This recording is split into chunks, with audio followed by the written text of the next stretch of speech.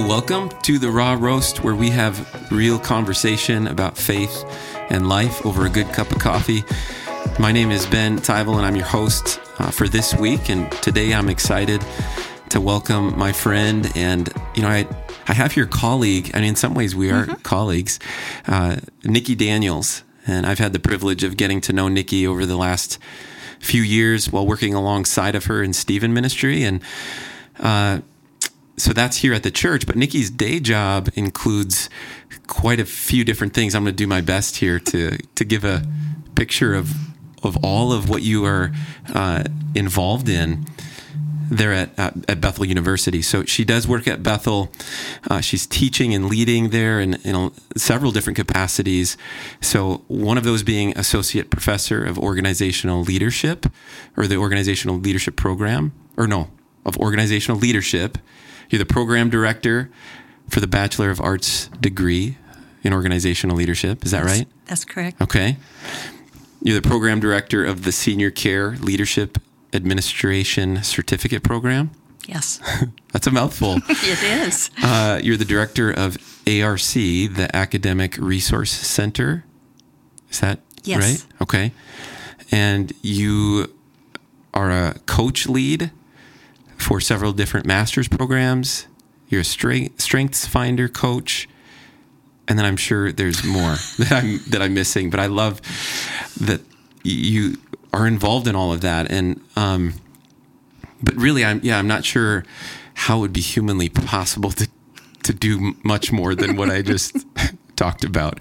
But what I love about you, Nikki, is that even with all of those, sort of titles and the vocational influence that you have and the leadership expertise that you bring, and that we'll get to hear today, you are extremely humble and you are approachable. You're authentic. I feel like you have a servant's heart. I mean, that comes out in everything that you do, or that I've gotten to witness and be a part of relationally with you. So I'm so grateful for you and your thoughtful and wise leadership, that you bring to Stephen Ministry for sure, but all of the other areas, that you're involved in. So I'm excited to have a conversation with you today and to have it be recorded and maybe have some folks listen in. And I think if they do, they will glean much from your wisdom and expertise. So, we're going to talk about leadership today. That's kind of the really big umbrella picture. That is kind of that's your field is leadership. Yes. And as we were chatting before we hit record, trying to come up with, okay, what is the big idea? What direction do we want to go? And I think we landed in this place of talking about leading and following, and there is certainly a relationship between the two. There's a really important partnership between those two things.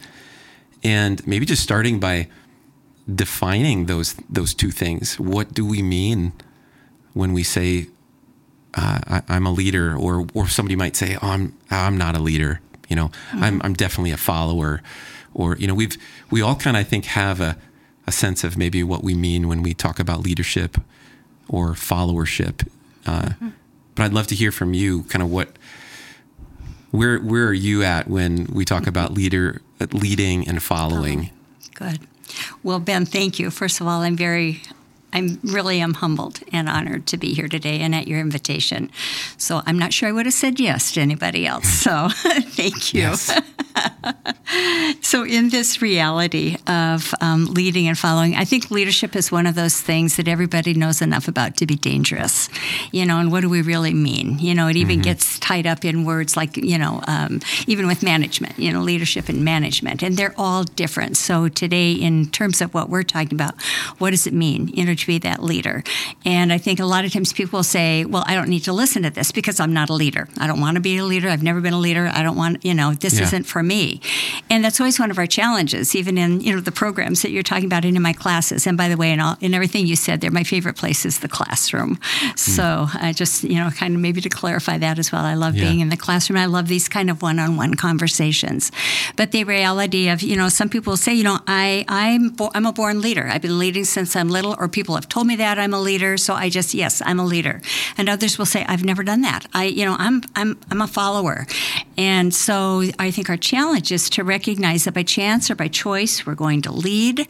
And anytime, in all of leadership information and the experiences that you learn, you realize that leadership is influence. So that anytime you influence someone, you're leading, whether that is professionally, relationally, parents with kids, you're leading when you're influencing. And that can be crisis, or it can be just really wonderful in the intentionality behind that. Okay. But then it's also been said, if you think you're a leader, turn around to see if anybody's following.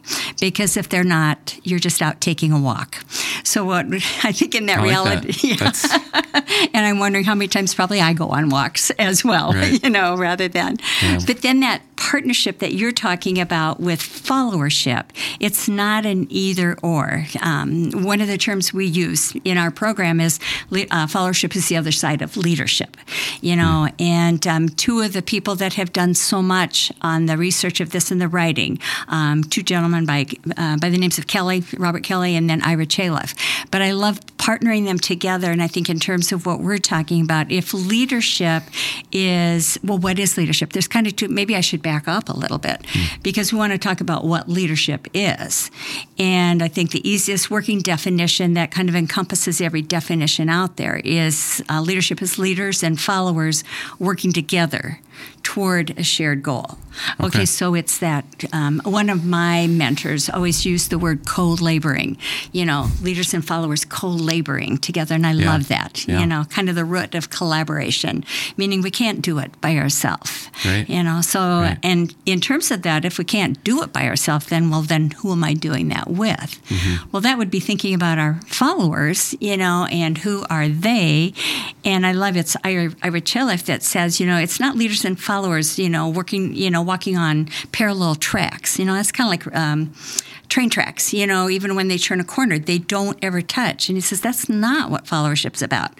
Leaders and followers are all about orbiting around or circling around the same purpose or goal or vision or outcome. And when we're really functioning that way, that's when we have such great opportunity for achieving what it is we've set out to achieve. But many times when we don't get there, that reality of taking out leaders and followers, circling around that purpose, it might be about an individual. And that's where we can kind of get into trouble, in that process. Okay. Well, so we were chatting a little bit beforehand, and you mentioned a Barna study as related to followers and the needs of followers. I think this fits really well into, as you talk about the circling, of leaders and followers, kind of the continued circling around a shared or common goal. So if I'm in a position of leading or following, it's good for us to know, what is it that followers are really looking for? And then therefore, as a leader, what should I be paying attention to? So that, I think you mentioned it was a Barna study, but what? It's Gallup. Oh, Gallup. It's a Gallup study. Yeah, that's okay. I'm sure Barna's got great studies out there too. Yeah, they do. Gallup study. Yeah.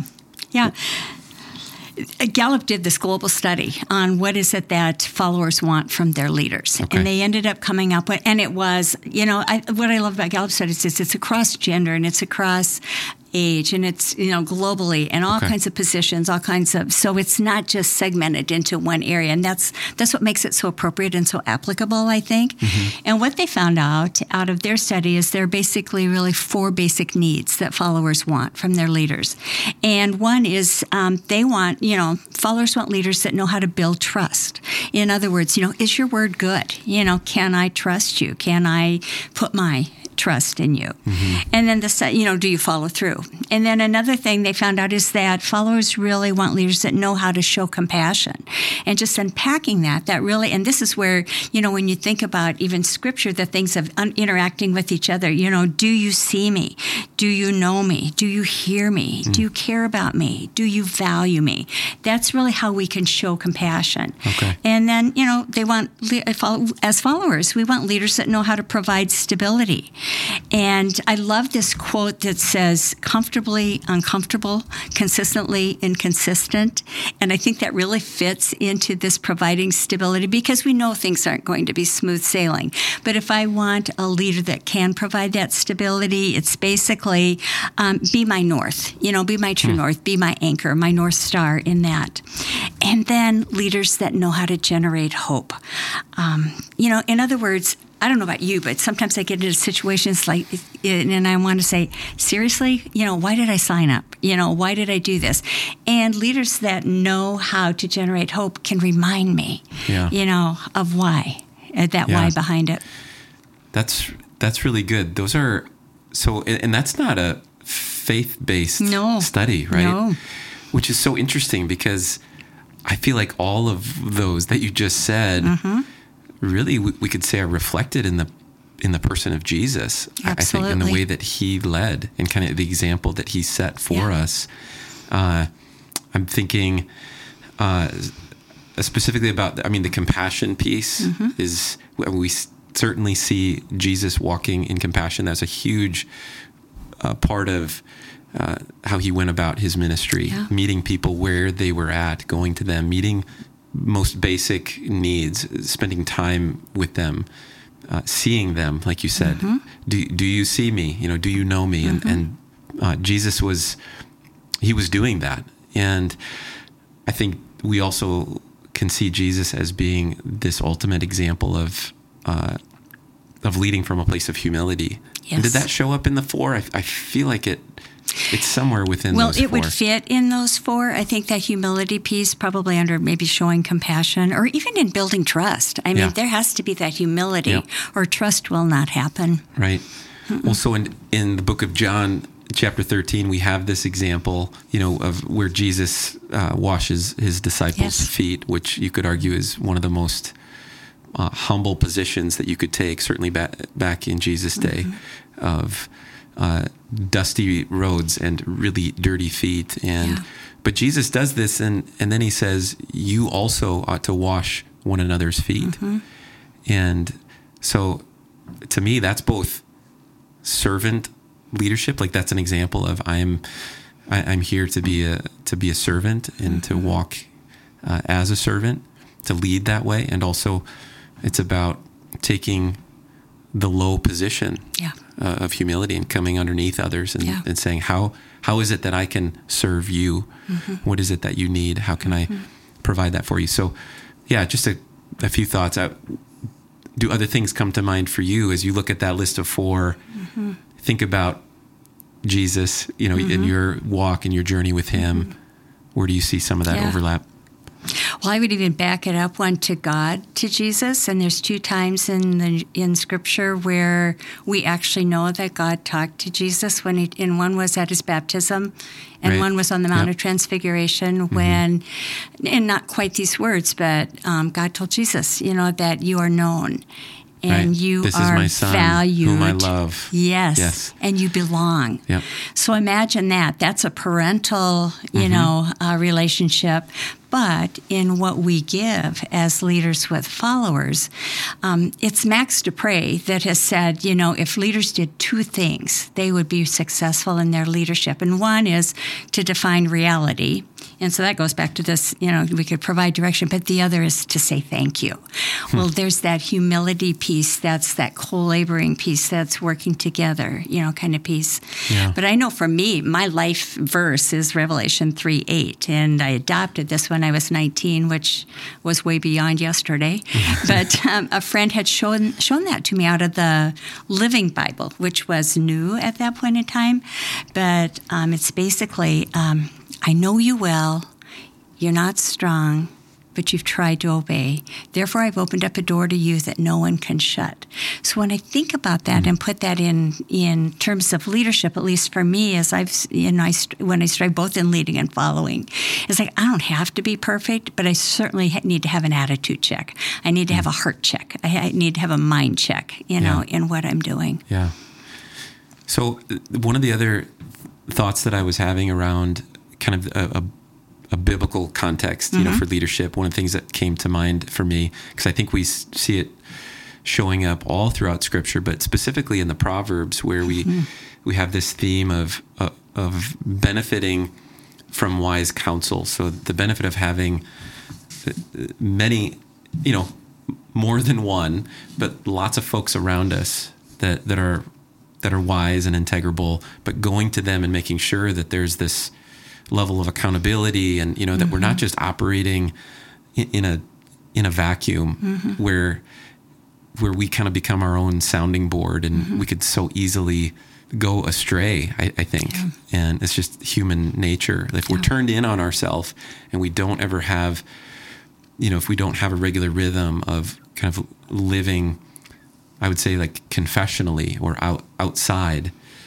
of ourselves, again, I think that we're prone to wander and create scenarios that are probably not good. Yeah.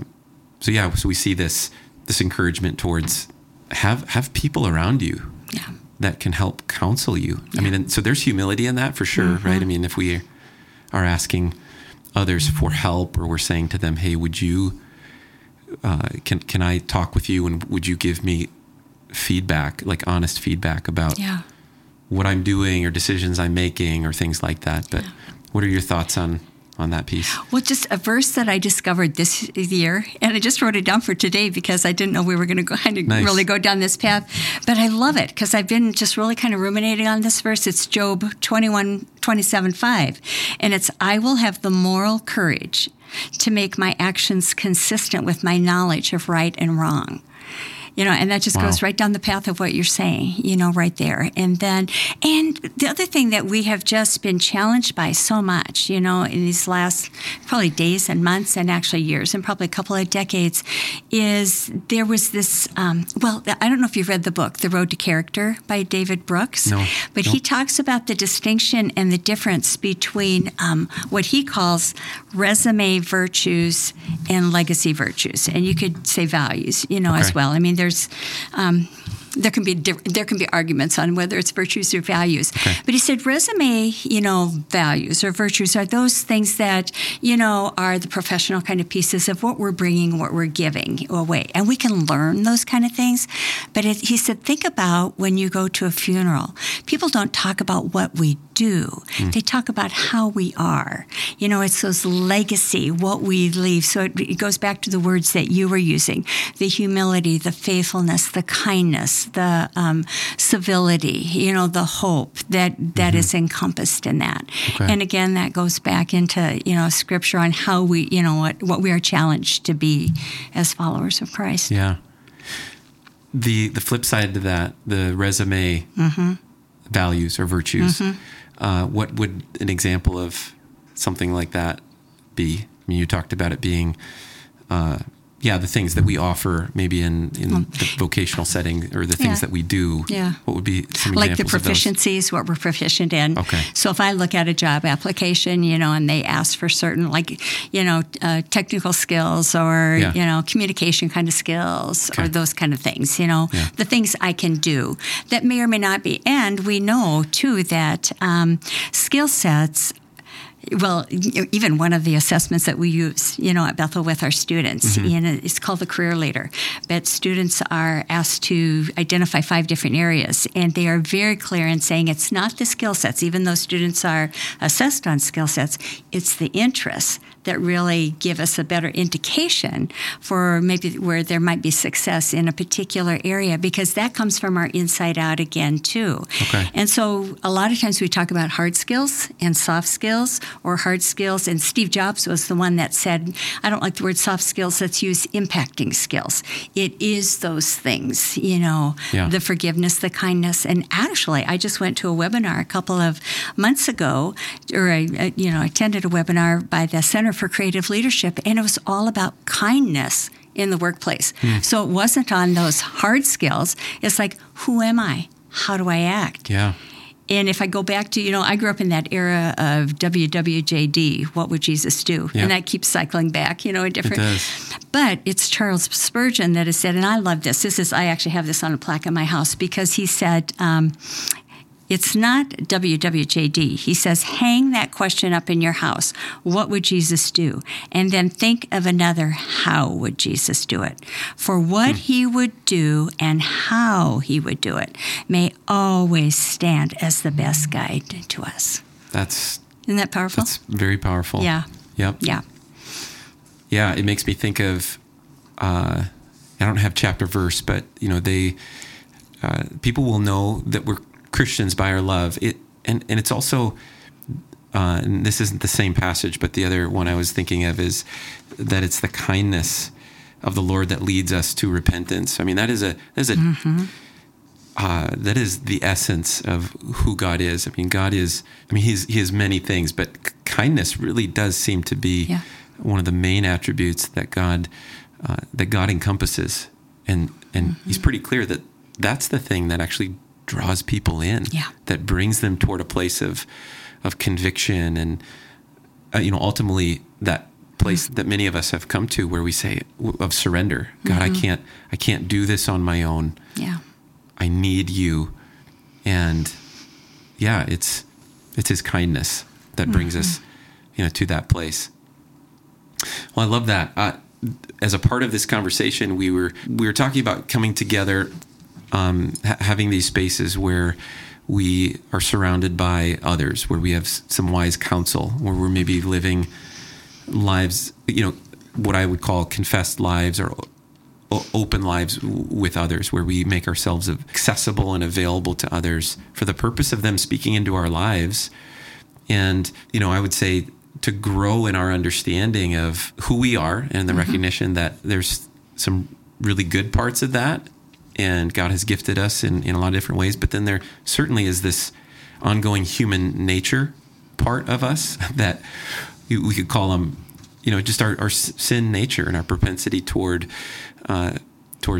self and, and operating from a place that maybe does not reflect some of the things that we've been talking about, whether it's operating from servanthood or humility or these other places. But I wanted to talk about, and this isn't like the most smooth transition into this this topic, but when we talk about self-leadership, I do feel like there is a connection between those two of like, I'm spending the necessary time to recognize that I have to grow. I have to understand and have awareness of who God has made me and the gifts that he's given me, but also these growing edges, these weaknesses, these areas that need growth. And I'm not sure that can, again, happen in isolation. I feel like that needs to happen in community.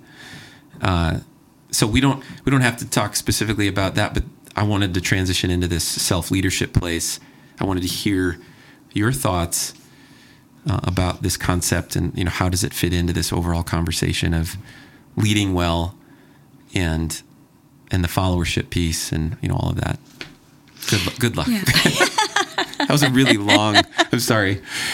I think I got to a question. I think I got there. Yeah, okay. You did. Okay. Well, I think it's just the power of self-leadership. And I think many times when we think about leadership, it's always about other-centered. I'm leading someone else. And what we've learned and what we know is, and I'll just go back to myself, how can I lead somebody else if I don't even know who I am?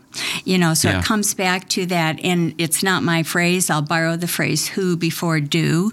Who am I before I do this thing of leadership with other people? Okay. So I take that time, and I think the potential, to lead others starts with really how, the potential to lead others well starts starts with how we lead ourselves. And sometimes that's the hardest, and several leadership experts will say that, that the hardest person to lead is ourselves. Yeah. So how do we do that? So do you have some thoughts, like practical thoughts about how one might go about just this self-leadership thing? Like, if this is a brand new concept for me, and I'm just thinking about, okay, well, all right, that makes sense to me. Yeah, I need to know the who before I do. Where would I start, or what might be something that I could do to begin? I think we have to be willing to get to know self, and not the self that others tell us that we are, but, kind of just really literally turning ourselves inside out and taking that hard look, that hard step of really identifying who I am, not somebody else's perception of me, whether that's fabulous, or, forget you, kind of a thing. We have to be willing to do that. And for me, especially as a faith follower of Christ, I would say, for me in this journey, it's long and it's hard and it's arduous, but if I can't get to the very beginning that I know I'm here for purpose, I'm not accidental, God has a plan. And this idea of, and I just wrote this down, before we can develop leadership identity, we have to know who we are. And so my job for me is I'm God's girl. That's where I have to start, and that's where I've chosen to start. And that helps me understand who I am in order so I can do His work or His purpose. But I have to go back to the God intentionally created and designed each one of us with purpose and design. And there's so many places in Scripture that tell us that, the creation account. God created 6 days. Those first 5 days, He got to the end of the day and He said, it's really good. Well, He got to the end of the 6th day when He created humanity, and He didn't change His script, for that one. He ended that day saying, it's really good. Humanity's good. And then we're created in the image of God, and all through we see that, God is perfect, God is excellence, and we have that really mandate, to strive for that. We're not going to be perfect or excellent. If you figure that out, let me know. But we can strive for that. But then Psalm 139, that says we're fearfully and wonderfully made. In that whole passage, that revolves around that, that perception. Do I really believe that? Do I accept that? Do I receive that? And then I love Ephesians 2:10, and I think it's the New Living Translation that says we're God's masterpiece. And I even have that posted around, my kids thinking, because if He tells me that, I need to own that. But I can't lead you if I don't have a good understanding of who I am. And if that's my foundation, well, then it's a lot of hard work to get to know me. And there's all kinds of ways to get to know ourselves, through all kinds of assessments, through all kinds of, classes and listening and podcasts. How about that? Yeah. Just there's so much out there that we can do to self-assess, to self-analyze, to figure out, where we're at in order then to better understand who we are and then who we're working with as we're either leading or following. Yeah. And if I think that I'm God's masterpiece, well, guess what? You are too. And you're God's creation too. Yeah. And so it's mindset, as well, that willingness to appreciate. And it's, I heard, it's whether it's obstacle or opportunity, to be able to look at opportunity. What's the opportunity here? How do we work together? How do we do this? I love that Ephesians 2:10 passage. I think it really encapsulates the really simple phrase that you used of, the who before do. I mean, it's because the first part of it is, you are God's masterpiece, created in Christ Jesus to do good works. Yes. That He's prepared in advance for us. So it's the who, you're God's masterpiece. For why? Well, to do good works that He has already prepared for you. And that's so good. I feel like the simplicity of that connects with me. Yeah. The other place I go is actually also in Ephesians 1. Sometimes I'll sit in those first 17, 18 verses, and it's just packed with statements about, well, okay, who is God, but in light of that, who am I? Yeah.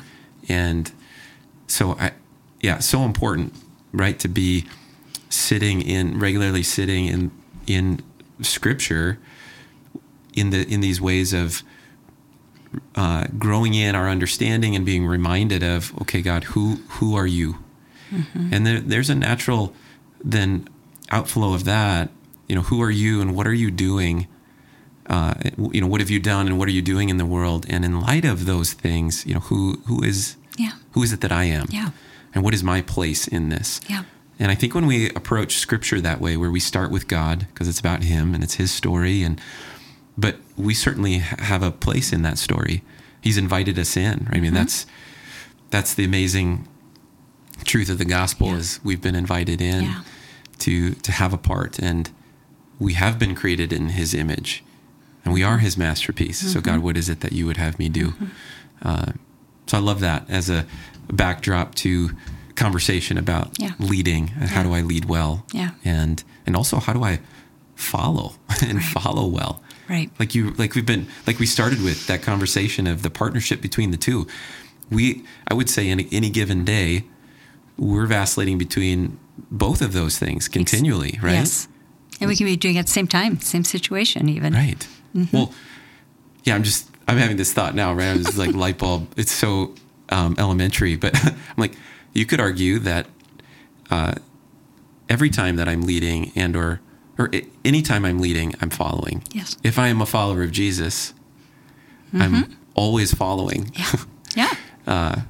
But in the definition that you gave of leadership having to do with influence, you could also argue that, I'm also always leading. Yeah. So it's good. Yeah. Yeah.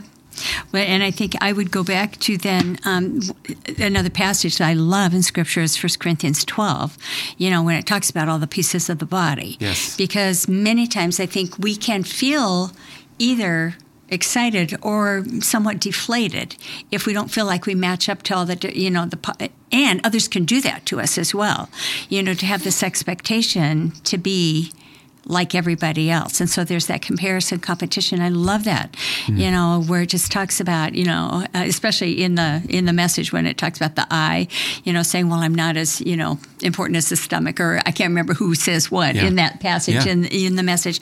But we can lay that on others as leaders or followers, or we can help people understand the value of each individual person. And I think it's that difference between between potential and purpose. And there's no one to stand in the gap for us if we don't be who God created us to be. But it's hard sometimes to, I think, hang on to who we know we are or who I know I am. Mm-hmm. But if your expectation on me is something different, I think that's where a lot of times the tension comes. Yeah. Okay. Yeah. And would you say that connects to the importance of this self-leadership topic? Yes. Of I need to be not just focused on how am I leading others, but how is it that God is helping to empower me to lead self? Yes. And then out of confidence and strength and excitement. And yet humility. And yet humility. Yeah. That, that's that H word that kind of hangs over all the time. Yeah. But what a great, reminder. Yep. And like most things, well, I could say like all things, if Jesus is kind of our best representation of what it looks like to lead effectively, he encompassed that, right? I mean, he had no questions about who he was. He did not apologize for who he was. No. But he certainly operated in this place of humility. And then going back to those four, I'd love if maybe you would even repeat. I mean, people can rewind a podcast for sure, but if we might repeat those four things that followers need that Gallup came up with, that'd be cool. Sure. The first one is to build trust. As a follower, I want a leader that can build trust. And I think it's that thing that with trust also says that we always say trust is earned, but also mistrust is earned, as well. And it can happen, just like that. And then to show compassion. Okay. And provide stability and to generate hope. And I love I don't think I said this earlier. I would have to rewind this to see if I said this as well. But there's a couple passages in Scripture that is so, if we want leaders that, know how to generate hope, well, all we have to do is look at Paul when he tells us to pitch our tents in the land of hope. And in Zechariah, we're told that we're prisoners of hope. So even that, all these secular assessments out here or research things really do come back to Scripture. As well. Yeah. That would be a cool, the Zechariah passage that you're talking about, being prisoners of hope. I feel like that could be its own conversation and podcast, right? What does that really mean? What does that look like? But to be a conveyor of hope, to be I think about being, that feels like connected to vision and helping to continue to kind of place this, hey, this is what we're about. This is what we're going after. This is what we're placing our confidence in. That is such an important part of leading. Again, not just organizationally, in vocation, but like you were talking about, in whatever setting that is, in family life, in relationships. And again, there's going to be times where hopefully I'm doing that for others. And there are certainly, as a follower, I need that. I mean, I'm continually needing that. And sometimes God uses other people to do that. And then other times it's God himself when I'm communing with him, that he's just going to, drop that hope in me, right from his word or right from his mouth. So I love those four. I feel like that's just a great backdrop to all of kind of where we've gone and what we've been talking about here today. But as we look at kind of closing our conversation here for today, do you feel like there's anything that we haven't quite covered, or anything that you're itching to say about leadership, where you came in as I want to make sure that this gets conveyed, or that I am able to share this or that? Well, my kids tell me I always have something to say. So, well, I just think kind of maybe to put it into, I've got a couple books on my bookshelves, and they sit side by side. Yeah. And one is called The Power of Two. It's by Wagner and Moeller. And it's all about resilient alliances, of how the benefits of working together, how we lead and follow well. But I also have the book right next to it that's called Working With You Is Killing Me.